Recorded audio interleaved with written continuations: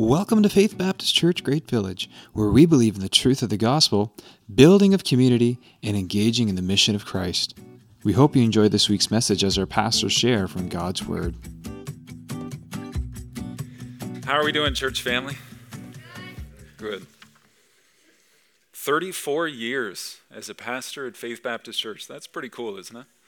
You know, the average span for a pastor is somewhere around 2 years. I think it's under 2 years. Steve's been a pastor at this church longer than I've been alive.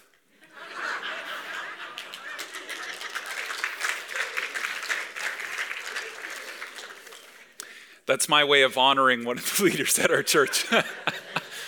I feel like I'm coming to you today on energy reserves, what I have left this week. Are you okay with my leftovers this week? Is that all right? We're going to talk about that a little bit in the sermon time, actually. But this has been a busy week. Elsie and I and April and Alex went to the National Convention in Niagara Falls, Ontario. And from, Monday evening to Wednesday evening, we went through this conference. And I just want to give you some highlights. I was going through my little notebook this morning, what really stood out to me. From the first session, we got some reports on the province of Quebec. And if you know anything about our church association, the fellowship, they've been putting a lot of focus on the province of Quebec because it is one of the least reached provinces across Canada. The mission field is just on the other side of New Brunswick. The mission field is right here, but Quebec really needs Jesus. So one of the video reports had Pastor Francois Vermette. Now, you may know this or you may not. Francois Vermette is one of the pastors that we've partnered with who oversees 3 churches in the Gaspé area. So we've partnered with them for 7 years, and we give him a certain amount of money per year and check in on him and support him in his ministry there in Quebec. So he was one of the very first video report interviews that we saw at the conference, which I thought was pretty cool because we have a direct connection there, our church family, to Quebec. Part of the mission in Quebec, they have this really cool campaign called the 10-2 campaign. Mark chapter 10 and verse 2 says, "Pray the Lord of the harvest to send laborers into the field." So all of these people in Quebec, church leaders in Quebec, they have alarms set on their phone. And I would encourage you to do this. 10:02 a.m. Their alarm goes off, and it reminds them to take a moment to pray for laborers to be sent into the harvest fields of Quebec. Every morning at 10:02, these alarms would go off, and you would hear people just stop, take a moment to pray that God would send people into Quebec to meet the needs there. People need Jesus in Quebec. There were a lot of folks from Quebec at the conference. We actually did some singing in French. Last night at the Honduras night, we did some singing in Spanish. Do you realize that when we get to heaven and when we're singing with the angelic hosts, it's probably not going to be in English? Have you thought about that? It's going to be a heavenly language. So it was just so refreshing to hear worship in French. And there was a lady up with the band who was singing in French, and there were lyrics on screen. And then as the speaker got up and started speaking, honestly, I was kind of annoyed because it sounded like somebody was having a conversation in the back. And I wanted to turn around and say, we're here for the conference. What are you doing having a mini conference back there? But it turns out they had a booth at the back that was translating what the speaker was saying live into French. And a bunch of people at the conference had these headsets on so that French people from Quebec, who are part of our fellowship family, can take in the conference even though they don't know English. So that changed my perspective on what was happening at the back of the room. I think that's pretty cool. Ben Porter, do you remember Ben Porter? Ben Porter and Dan Schur were here to report Sunday back in the spring, in May, I think that was. So he gave a report for Fellowship International. One of the programs he talked about, young adults, you want to listen to this, was a program called Launch, which is short-term missions internships with missionaries around the world for young adults for 2-month to 6-month stints. I think that's a pretty cool opportunity. You should look it up. It's called Launch, and it's under Fellowship International. Fellowship just hired its first full-time staff to First Nations people groups in Canada. His name's Peter Park. You can be praying for him. This is a whole new branch of fellowship that they're starting to put some emphasis and resources into. Bashara, a gentleman who's from the Middle East, who we got to meet at our Pastors and Wives retreat back in the spring. He has a ministry through the fellowship to the Middle East and to North Africa. And he was sharing some stories, some testimony of what God is doing through the fellowship, through our church association in the Middle East and in North Africa. So here's just some quick highlights. 11 churches have been planted through the fellowship in the Middle East and North Africa. 300 plus pastors have been trained. 252 baptisms have taken place through the fellowship in the Middle East and North Africa. That's our church association that we belong to. I think that's really cool. There was also a report given on Madagascar. Do you know that the fellowship has missionaries in Madagascar? Do you remember Cassidy last week talking about Madagascar and being part of the birthing process there and what she saw and experienced? The fellowship has missionaries in Madagascar who are training surgeons. I think that's pretty cool. That's our church association doing exactly what Cassidy was talking about last week. Steve Jones, the president, he got up on the first night to give a report. One of the highlights, in the last 11 years, the fellowship, through God's power and provision and resources and leading, has planted 122 churches across Canada in the last 11 years. Some of which are Open Arms, Wayfarers Church in Spryfield, other churches that we've been connected to. 122 churches across Canada. That's incredible. Sam Alberry was the keynote speaker, and you just need to write down Sam's name. You need to look up the sessions, which I think you can watch from the conference for free. Look them up and just listen to this guy. Such a fresh perspective on the whole conversation around the LGBTQ, gender dysphoria, sexual orientation of our modern culture. Such a fresh perspective. He engaged us biblically on what the Bible has to say about human sexuality. And the big thing that I took away is this is not a topic that we take the Bible and we beat a certain group over the head with. That's not the best approach. That doesn't persuade anybody for the cause of Christ. In fact, the conversation on sexuality in the Bible is for everybody, us included. We're all in the same boat when it comes to this conversation on biblical sexuality. You just need to write down his name. You need to listen to the sessions because it was so good and so refreshing. So amongst all of the teaching, all the reporting, all the praise and worship time, we had a bunch of opportunity to connect with other pastors and leaders from our region here in Atlantic Canada, but then also across Canada to fellowship, to support, to pray together. It was a really encouraging conference. So I want to thank you as a church family for allowing us to go, for sending us, and for being part of the fellowship. Because when you give, when we have that offering time, when we minister and serve and give our resources to the ministry of this local church, it's going all the way to Madagascar, to the Middle East, to plant churches, to train pastors, to see people baptized, to the mission field in Quebec.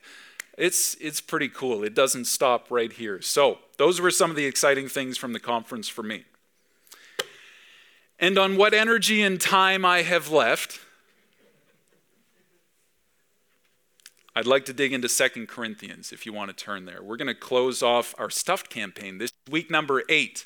If you've been following the discussion guide, maybe with your group, maybe with a friend, maybe at a coffee shop, if you've been going through the reading reminders, you'll know that this is the final week for the Stuffed campaign. And next week is the first Sunday in Advent. Can you believe that? Our Advent series this year, we're going to be using the GROW curriculum that our kids use in Journey Kids and that our youth use in Momentum Youth. It's all about the 4 angelic announcements in the Christmas story. So 4 weeks, 4 announcements, and here's the cool part. It's the same content that the kids are going to be digging into and the youth are going to be digging into. So you can talk with the kids and youth in our church about the sermon content, and it's going to relate to what they're learning in Journey Kids and Momentum Youth. I think that's pretty cool, and I think that speaks to our value of community, doesn't it? So we're going to start that next week. But this Sunday, we're closing off the Stuffed campaign, and the title for this message is, Does the Church Want My Money?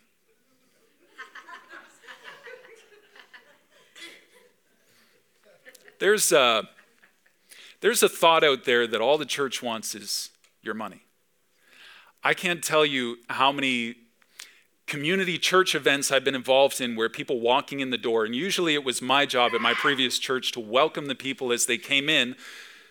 Where do I pay?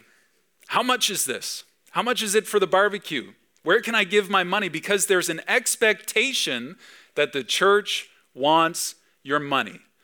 Can I just encourage you? We've already taken the offering. We've already had the Honduras cake auction and given $5,020, I think it actually was. We've already been doing this Brighter Future solar campaign, and you've heard that $18,000 have come in. We've talked about Angel Tree. We need those names in so that we can give to that. There's all kinds of opportunities to give. I'm not going to present another one, okay? As we dig into 2 Corinthians, the point of this message is not to say you need to give more. I'm not introducing a new giving campaign. We're not going to take up another offering at the end of the service. So you need to understand, we're not looking for your money. In fact, if you're new, if you're visiting, if you're not part of our church family, there is no obligation to give. We don't want your money. God doesn't really need your money. Here's the title, Does the Church Want My Money? 2 Corinthians, here's some context. Paul started the church in Corinth on a missionary journey. If you want to read more about that, you can read Acts chapter 8. The first letter that he wrote to the church in Corinth is a response to all of these issues and problems that the church was having. Can we just take a moment and understand that there are problems in the church because there are people in the church? And if there is a church with no problems in it, you're likely looking at a church with no people in it. If you do find a perfect church, you better not join it because then it's not going to be perfect any longer. That's another thought on the church, isn't it? That you got to have life figured out before you get up here. Oh, that pastor better not step on stage unless he has all the answers for us, right? Well, guess what? I don't. I'm trying to figure this out for myself. Actually, the nature of the gospel starts with, I'm not perfect. I'm terribly imperfect. In fact, even if I try hard, I can't clean my life up so that I am worthy to come to church. The Father had to leave the house. God had to leave his throne to meet me where I was at.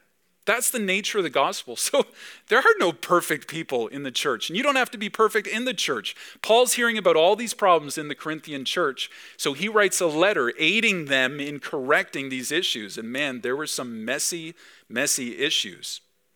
Paul followed up the first letter with a visit to the church in Corinth, and he says it's a painful visit. Probably some tough conversations they had to have. He likely wrote them more letters, and the second letter to the Corinthians that we have in the copy of Scripture may actually be the third or fourth. But because it's the second that made it into the canon of Scripture, it's called 2 Corinthians. So this is one of the other letters that Paul wrote to the church in Corinth. Chapters 4-7 in 2 Corinthians is all about how the cross turns this idea of glory and success on its head. It's like the upside down kingdom. It's like the Beatitudes, the Sermon on the Mount. How what we really think success looks like is not at all what the cross makes success look like. And Paul gives himself as an example. Look, I've been humiliated, I've been humbled, and I've sacrificed for the ministry of the church, for the gospel, for Christ himself. That's what glory and success looks like in light of the cross. Sacrifice. In chapters 8-9, which is where we're going to be at today in 2 Corinthians, Paul makes this financial appeal.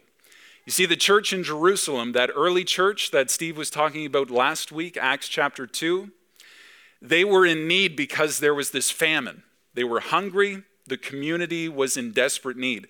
So Paul was going to all these churches that he had started on his missionary journeys, and he was collecting this relief fund for the church in Jerusalem, for the community in Jerusalem as they go through this famine. So that's what chapter 8 and chapter 9 is all about. The whole city needed help. Paul is requesting relief from all the churches that he was traveling to. Let's start in chapter 8 as we dig into some of the details in the verses. Verse 1, 2 Corinthians 8, verse 1. We want you to know, brothers, about the grace of God that has been given among the churches of Macedonia. There are all these other churches that have been contributing to this relief fund. Verse 2, for in a severe test of affliction, their abundance of joy and their extreme poverty have overflowed in a wealth of generosity on their part. I love how Paul words that. That's some interesting math, isn't it? Their abundance of joy and their extreme poverty have overflowed in generosity. How does that work? That seems kind of odd, doesn't it? How do you do that? How in extreme poverty do you have abundance of joy that leads to overflowing generosity? This is the nature of these churches and their gift to the relief fund. Look at verse 3. For they gave according to their means, as I can testify, and then beyond their means of their own accord. That phrase, their own accord, that's an important one that we're going to dig into. Steve pointed out last week that when the early church was distributing funds, selling land, houses, distributing that to any who had need, so there was no more need among them, they owned it while they had it. It was their choice to give it or not to give. It was of their own accord. Look at verse 4, chapter 8. These churches, Paul is saying, were begging us earnestly for the favor of taking part in the relief of the saints. That's interesting. Has somebody ever offered to pay for something or give you a gift and you respond like, oh, no, I couldn't. No, you don't need to pay. No, you've done so much. No, you don't need to do anymore. And their response is, don't rob my blessing. Don't steal my blessing. Don't take my blessing. Have you heard that? This is what these churches were saying. Don't let us miss out on the opportunity to give. In fact, the language is pretty clear. The churches were begging Paul earnestly to be a part of this financial relief effort. I don't want to miss the opportunity to give. Is that what our generosity looks like? I would just hate to miss the opportunity to give. Verse 5. And this, not as we expected, but they gave themselves first to the Lord, and then by the will of God to us. So before they gave their financial gift to Paul, who did they give themselves to first? God, to the Lord. Do you see the sequence? They gave their whole selves to God, and then they gave their offering to the relief fund of the church in Jerusalem who was facing this famine. They gave themselves to God first, and then their generosity flowed from that place. Generosity is an aspect of our discipleship, of our Christian walk, of our sanctification. When we trust Jesus Christ as our Savior, we are in turn saying, everything I have is yours. You are Lord of my life. You have my whole heart. It's all yours, God. I surrender all. So then God has the ultimate say in what we do with what we have because we've already surrendered it all to him. It would be so odd to try and say to Jesus, you know what, Jesus? You saved me from my sin. You've given me new life. It's all yours except for this part. Or please don't touch this part. Or please don't look behind that door. If I could just keep all this to myself, you can have all the rest, all the leftovers, anything that I don't want, all the bonus stuff. It's all yours, God. Well, then it's not really all God's, is it? We understand how that works. Verse 7, it's certainly an aspect of their discipleship. Look at this. As you excel in everything. What does it mean to excel? It means to move forward, to grow, to go beyond, to develop in your discipleship, to move toward becoming more and more like Christ in sanctification. As you excel in everything, becoming more like Jesus in faith, in speech, in knowledge, in all earnestness, in love for you, see that you excel in this act of grace also. That's generosity. And it's so critical in our discipleship. I would go so far as to say it's really difficult to refer to ourselves as Christians if we're not generous.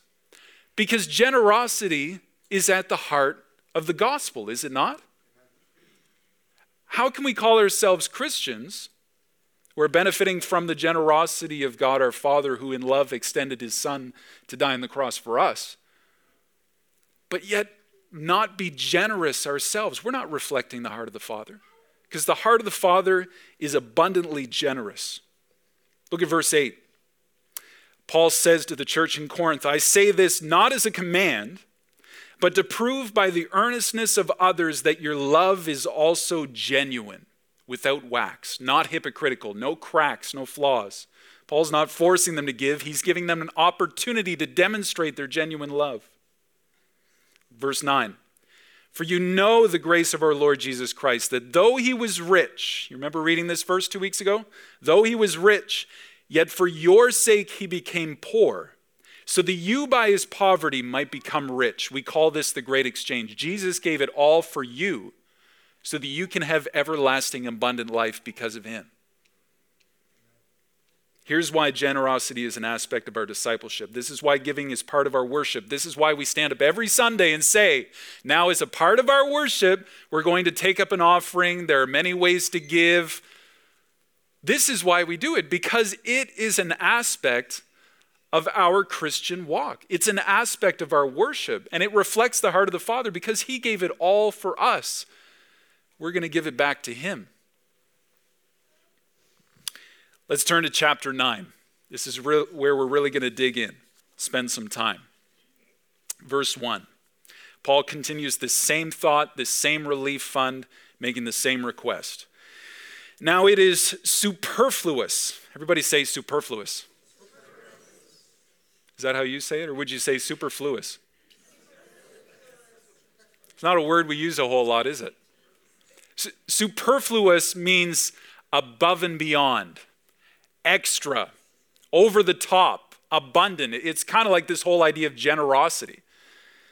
Paul is saying now it's superfluous for me to write to you about the ministry for the saints because he's already talked about it so much.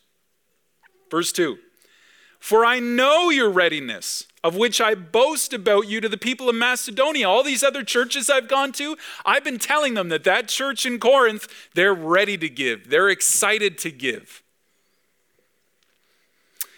Achaia has been ready since last year, verse 2. And your zeal has stirred up most of them. Paul's talked to them numerous times about this relief fund and the chance that they would have to give to support the church in Jerusalem in this famine. Corinth is ready to give. They're waiting to give. They're planning to give. They're eager to give. There's this shift in the atmosphere because of generosity. There's this zeal, this passion. Being in a community of sacrificial generosity stirs other people on to be generous. When you're around generous people, you want to be more generous. It's rarely the thought, oh, you know what, that person is giving, so I don't have to.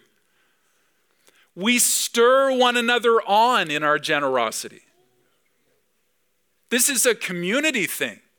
This is a community corporate aspect of our worship. Man, I tell you, when we got together last night, we're having fun, and there's an auctioneer from the front, and we're bidding on these cakes, which is ridiculous and hilarious, but all of the money is going towards this missions team that is going to go down to Honduras and love on these kids. When we're in an atmosphere like that, and $5,000 is raised to show God's love to kids in need in Honduras, you tell me that doesn't reflect the heart of the Father and call us into a deeper sense of radical community together. Community, generosity. There's this theme of planned giving. Look at verse 5. Paul says, so, since you're ready to give, and I've been telling you about this, so I thought it necessary to urge the brothers to go on ahead to you, because you're ready, and arrange in advance for the gift you have promised, so that it may be ready as a willing gift, not as an exaction. Paul's like, look, I'm not a salesman. I'm not trying to sell anything on you. I'm not trying to squeeze you for more money. If you're willing to give, if you're ready to give, we're ready to collect.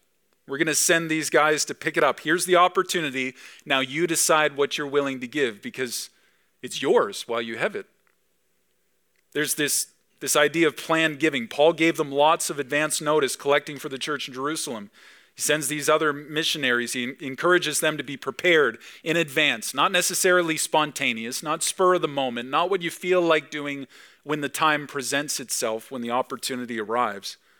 There are lots of stories in the Bible about people giving small amounts, people giving large amounts, huge sacrifices, sometimes spontaneously, like the Good Samaritan seemed to be when he came upon that guy who was beaten and robbed and naked on the side of the road. But there's the sacrifice.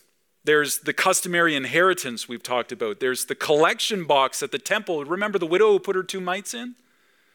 There's routine, there's schedule, there's thought and planning and prayer that goes into it.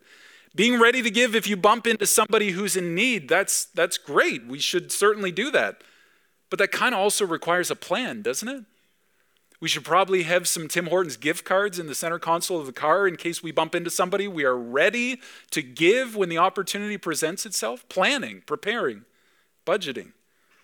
I would suggest that even in the story of the Good Samaritan was planning on being generous that day. He didn't know that guy was going to be on the side of the road, beaten, bloody, bruised, naked, and robbed. But when the opportunity presented himself, he was ready because I truly believe it was his plan. It didn't matter if that was a man, woman, boy, or girl, if it was a Samaritan, an Israelite, a Jewish person, a Roman person. It didn't matter who it was or what the opportunity was because this Good Samaritan, I truly believe, decided in his heart when the day began that he was going to be generous, whatever the opportunity was that presented itself. Planned giving. Can I encourage you, being emotionally responsive with your money is not always the best approach. It's kind of like grocery shopping when you're hungry.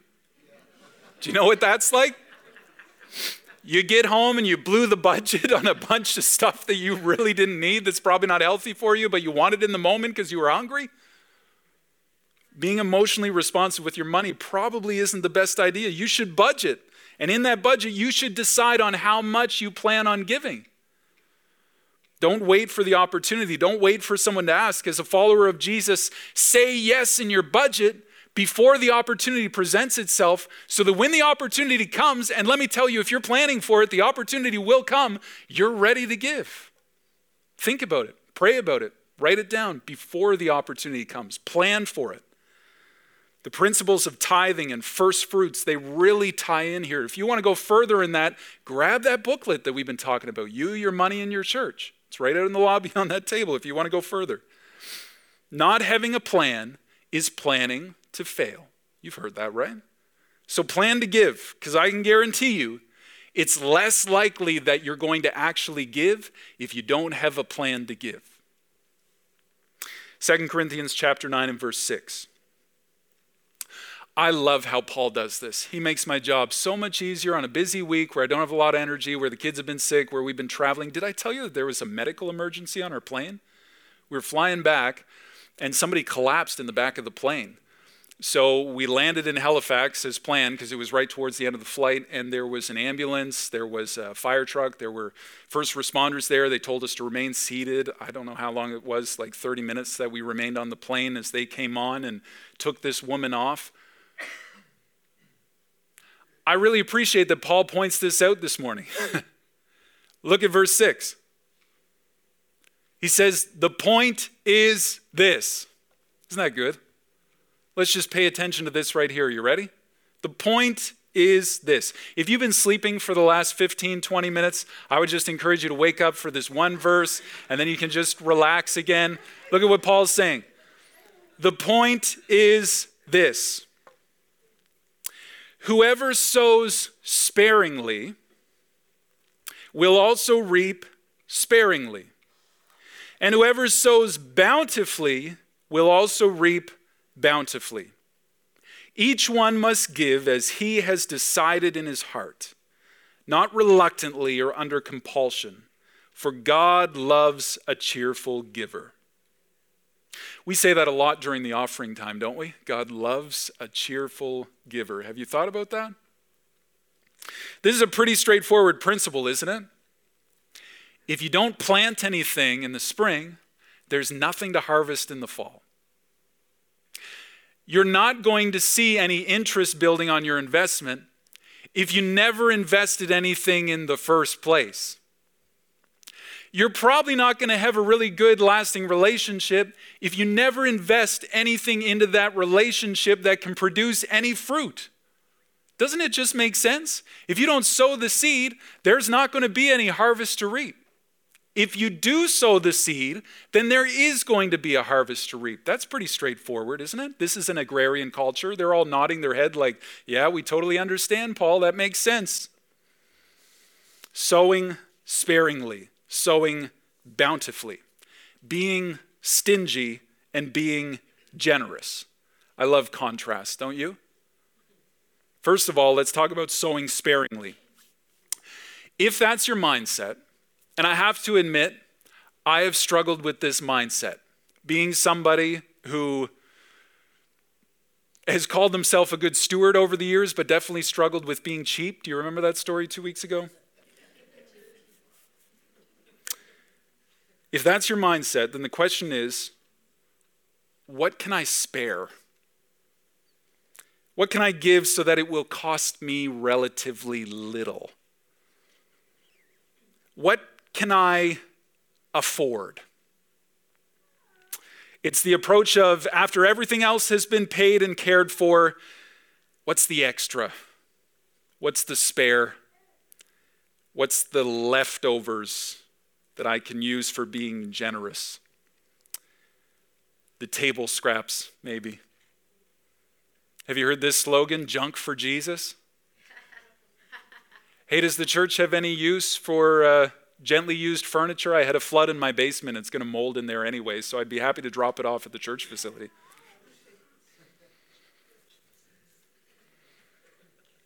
You know what that means? It means generosity was not taken into account in the budget. It wasn't planned for. Just hoping there's a little bit at the extra at the end of the month that, hey, we're not really going to use this anyway, so we can give that. It's kind of like this spare tire. I was trying to be inconspicuous when I carried this in, but kind of hard to be inconspicuous when you're carrying a spare tire. This is my spare tire out of my actual car. I don't really need it because I've already got 4. There was a time when I did need a spare tire. Our first vehicle, we had incredible struggles with tires. I don't know what it ended up being. They thought it was like some rust on the inside of the rim. The tires would deflate over time. Then you'd be driving on the highway and it would pull really sharp to the left, you know? That happened one time on the Cobequid Pass. It was dark, the middle of the night. We're driving up. Well, it wasn't the middle of the night, but we used to travel later in our younger years before we had kids because we could do that. But it's late at night. We're pulling up to the Cobequid Pass, getting ready to pay the toll, and you can hear the tires starting to go whoom, whoom, whoom, whoom, and it's pulling hard to the left. So pulled over to the side of the road and then opened the trunk, empty out all the luggage because it was Christmas break or something like that. So the trunk's full. Now it's all sitting on the side of the road in the dark. And then you pull out your car mats and you lay on the ground next to the car. All the traffic's whizzing by your head as you're trying to change into the spare tire. I got to tell you, I got pretty good at using this spare tire. That little jack and ratchet set, I got pretty quick at that. I was going to send in an application to NASCAR or something like that, but I can't tell you how many times we used it. I don't think this is stretching it. I think we used the spare tire like 6 or 7 times. It was ridiculous. It got to the point where I would joke with people, I think there's more miles on our spare tire than there is on our actual tires. But the thing about a spare tire is it's not a substitute for an actual tire. Its use is restricted and limited. It's just a reserve. It's just a spare. I think the rating for most spare tires is what, like 80 kilometers? I'm pretty sure I got like 1,000 on that first spare tire for our first car. It felt like we were always running it. But a spare tire is a reserve. It's not to be used to replace an actual tire.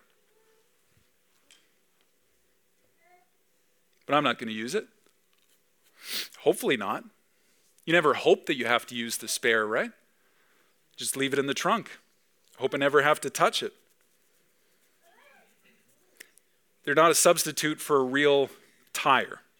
Sowing sparingly.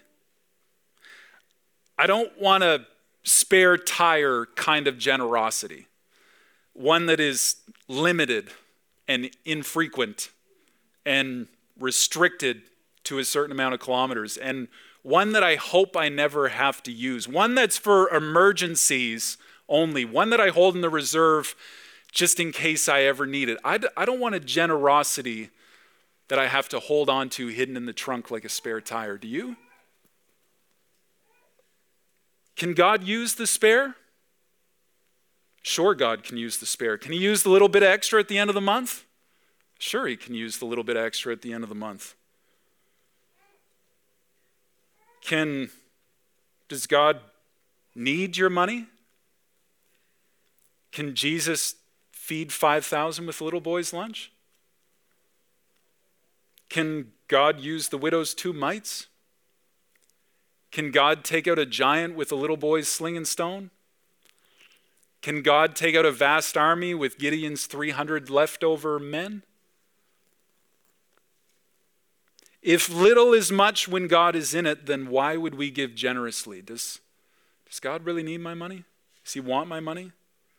Why not just give the bit of extra that doesn't really cost us anything, that we're not really hoping to use anyway? The bit that's just taking up space in our trunk. Sowing generously.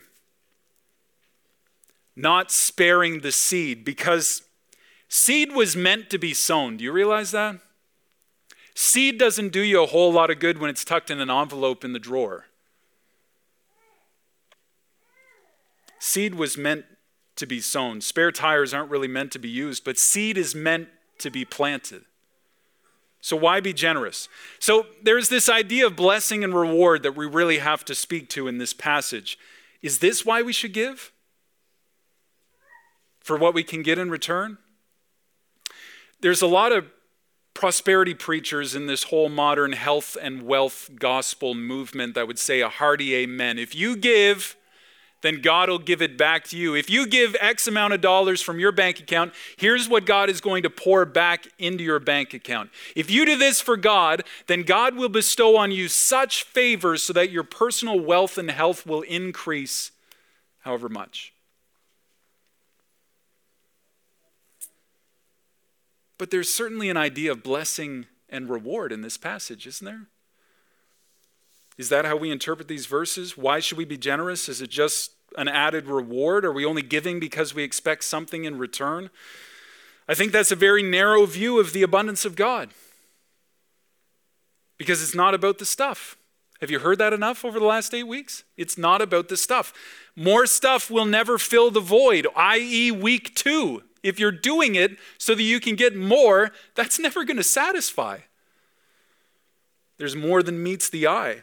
There's a spiritual realm that is so much more valuable than the stuff will ever be. It's not about the stuff. The reaping that Paul is referring to is not necessarily personal financial gain. There is so much more at stake than the bank account. Let me read you some verses that tie in with this theme. Proverbs 11:24. They're not going to be on screen. Just take a moment and listen to these. Proverbs 11:24. One gives freely, yet grows all the richer. Amen. That sounds like a good prosperity gospel verse right there. Grows all the richer. Another withholds what he should give and only suffers want. Wait a second. So if I grow all the richer, but yet that second part of the verse says if I withhold it, I just suffer more want. Verse 25, whoever brings blessing will be enriched, and the one who waters will himself be watered. There's this aspect of what you pour out is what gets filled up. Proverbs 19:17, whoever is kind to the poor lends to the Lord, and he will reward them for what they have done. Proverbs 22:9, Whoever has a bountiful eye, a generous eye, will be blessed, for he shares his bread with the poor. You never see God's abundant blessing apart from sacrificial giving. Over and over and over again. You think of Elisha with the widow who said, all I have is this bit of oil and 2 sons to take care of. And he said, well, pour your oil into jars. And every container that was empty got filled by the oil. She was able to pay off the debts and care for her family. And it said when the final empty jar was full, the oil ran out. There's certainly blessing in being generous. I don't want to pass over this sounding like if you're generous, there's not going to be any benefit to you. Christmas season is upon us. There's so much about giving, blessing, receiving. Albert Barnes is one of my favorite Bible commentators. He's an abolitionist from back in the day. He points out 4 aspects of blessing and generosity. Here's 4 things. Number 1, happiness and peace. Far more enjoyable to give than to spend or to hoard it for yourself. Have you ever listened to Dave Ramsey? He's got a lot of biblical financial advice. There's a bunch of stuff on Right Now Media you can check out, YouTube that you can check out. He's a good voice when it comes to practical biblical finances. He says you will never have more fun with money than when you give it away. Have you known that to be true? It truly is more blessed to give than it is to receive. It's enjoyable. It really can be enjoyable. Last night was very fun. Number 2, reflection. In the end, when you reflect back on it all, no one's going to say, I wish I had given less. Number 3, subsequent life. God will, in some way, here and now, repay the giver. God's not going to leave you wanting. Now, it may not look like a big increase in your bank account. It may be spiritual blessings. It may be blessings in other ways. It may be relational blessings. How is God going to bless the gift and the giver alike? And fourthly, the heavenly reward. Any bit of generosity that we express in this life is going to pale in comparison to the abundant generosity that we are going to experience in heaven someday. It's good to give. Everything we have is like seed. It's meant to be planted, not shoved in the drawer and left to ferment. It can't grow unless it's planted. Living generously is the most enjoyable way to give. So why give? Well, we kind of brushed over it in the verse, but it says God loves a cheerful giver. Elsewhere in the Bible, it talks about what God hates. If the Bible points out things that God hates, shouldn't we avoid them at all costs? And likewise, in contrast, if the Bible says this is what God loves, this is the kind of person that puts a smile on God's heart, somebody who gives cheerfully, shouldn't we take note of that? Is that not enough reason in and of itself to be generous? Because God loves it. My child, I love it when you give generously and cheerfully. You know what that term cheerfully is in Greek? It's hilaros. It's where we get our English term hilarious from.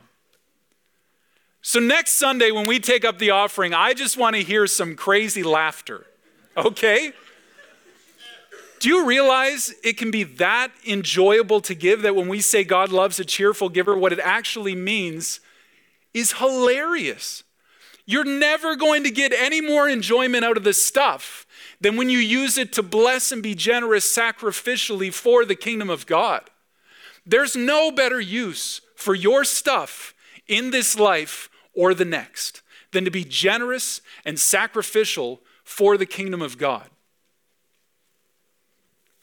Look at verse 8. Paul fleshes out this idea of the reward. Hopefully this helps to clarify it for you. Verse 8.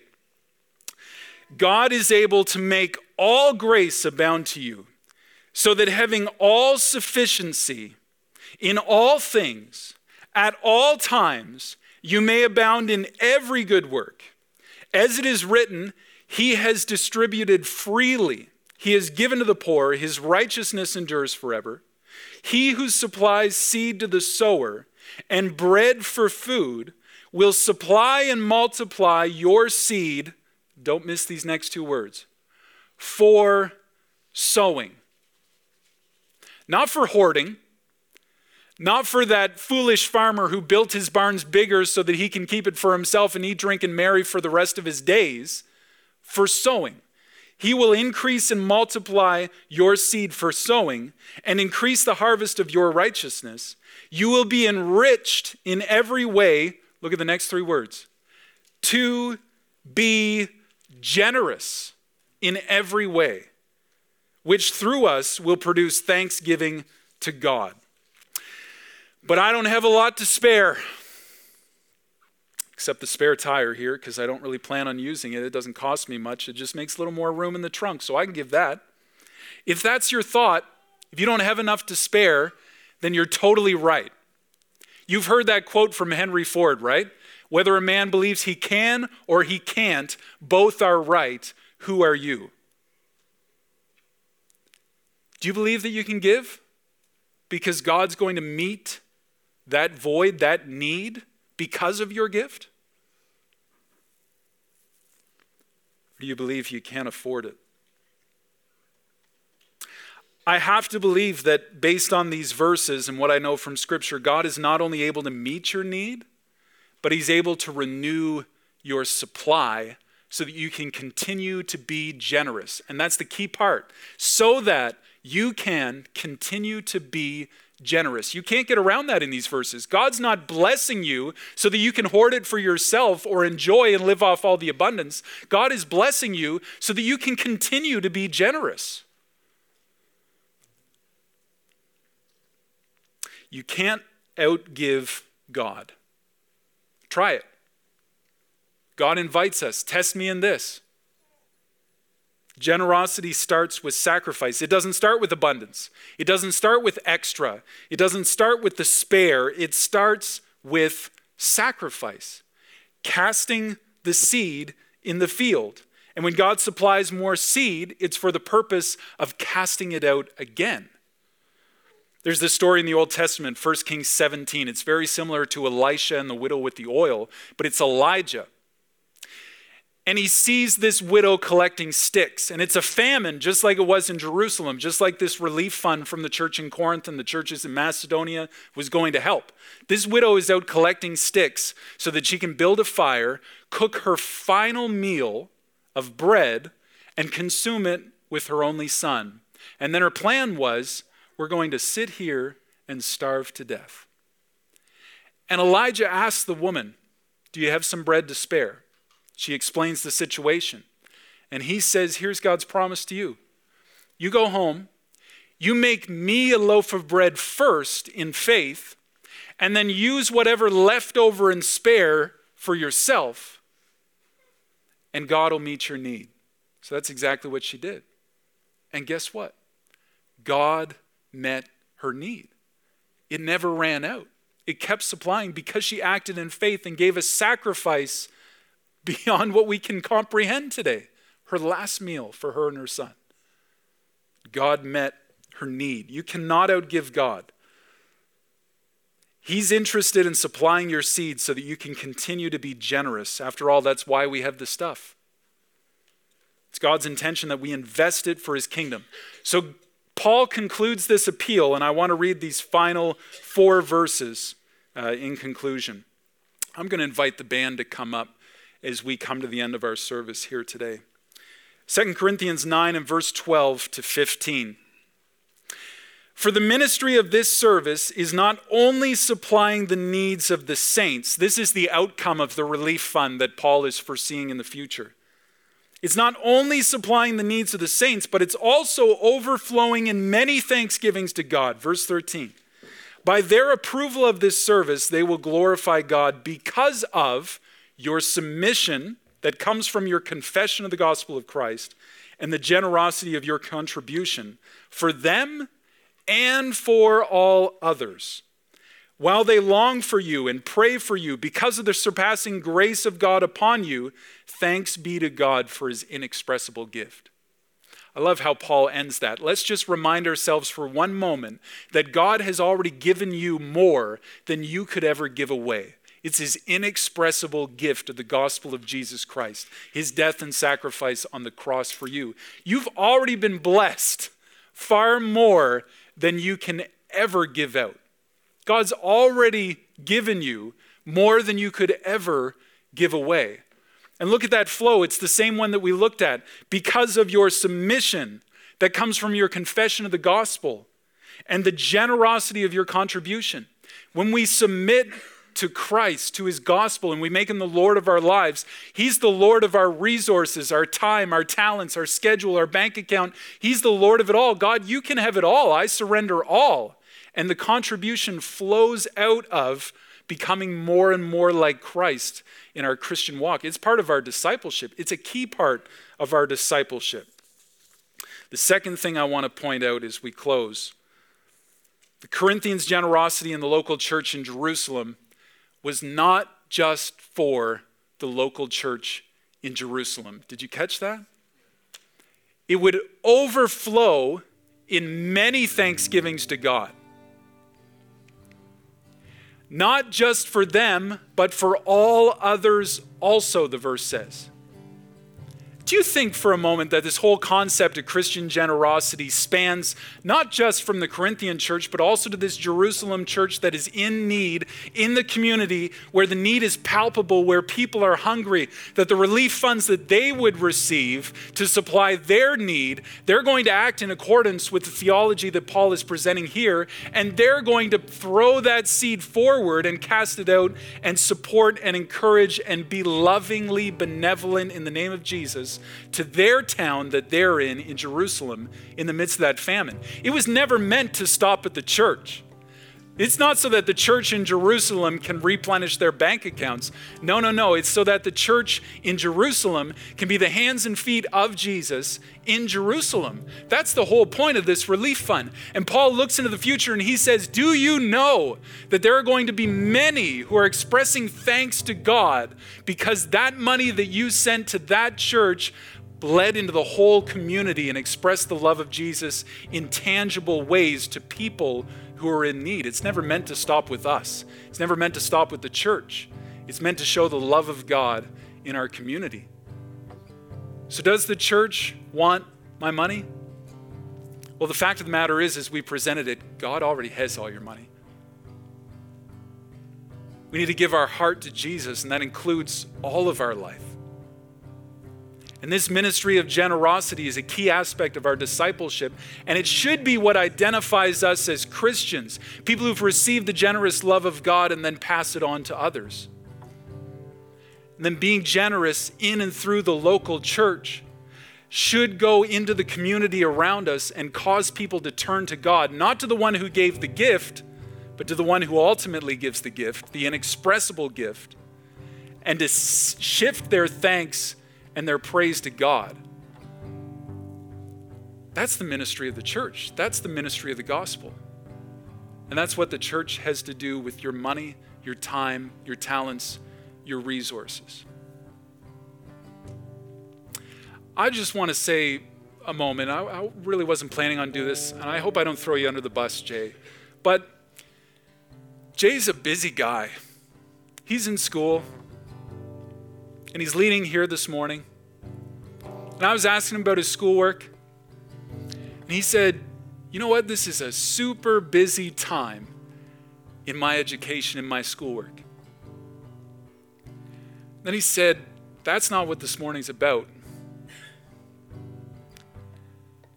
And I just think, man, are we willing to sacrifice our time? Are we willing to sacrifice our resources, our talents, for the God who's given it all to us, even in the midst of a busy season, even in the midst of a schedule where schoolwork needs to be done, even in the midst of a season that can be so costly on the budget as we come into winter and we come into Christmas. So I promised you at the start, I'm not saying we should have another offering. I'm not asking you to give more. I just want you to sit in this truth and ask yourself, am I a cheerful giver or am I reluctant in my giving? Am I sowing generously Or am I sowing sparingly in light of the fact that God has been so generous and abundant to me, and that he promises to meet my need when I give sacrificially and generously, so that I can continue to give and be a part of his work? I just want to leave you with those thoughts. We're going to have some folks up here up front who are ready and willing to pray with you. The band is going to close in this song. Can I encourage you to stand as we pray together? And then we spend some time in song, in reflection, in thought, in response. Let's pray. God, I want to thank you so much for your word today. God, I pray that we wouldn't have a spare tire kind of generosity, that we're willing to give what we never planned on using, that we restrict it, that we limit it, that we just give the leftovers, the change, the spare. God, help us to plan for giving, to be generous, so that when the opportunity presents itself, we're ready and willing to show people the heart of the Father for them, that he is generous and lavish and abundant, pouring out his loving blessing on us in the face of Jesus Christ. God, thank you that you have promised to meet all of our needs. You are Jehovah Jireh. We find our substance and the satisfaction for our souls in you and you alone. You truly are our provider, Lord. God, help us to use the stuff for your kingdom. God, I pray that the ministry of this local church, the programs, the people, the resources, the finances, that it would all go to the furtherance of the gospel, that it would be all part of the mission of Christ, that many would turn their thanksgiving toward you and you alone for meeting them in their time of need. God, thank you for who you are today, for the gospel. It's in your name we pray. Amen.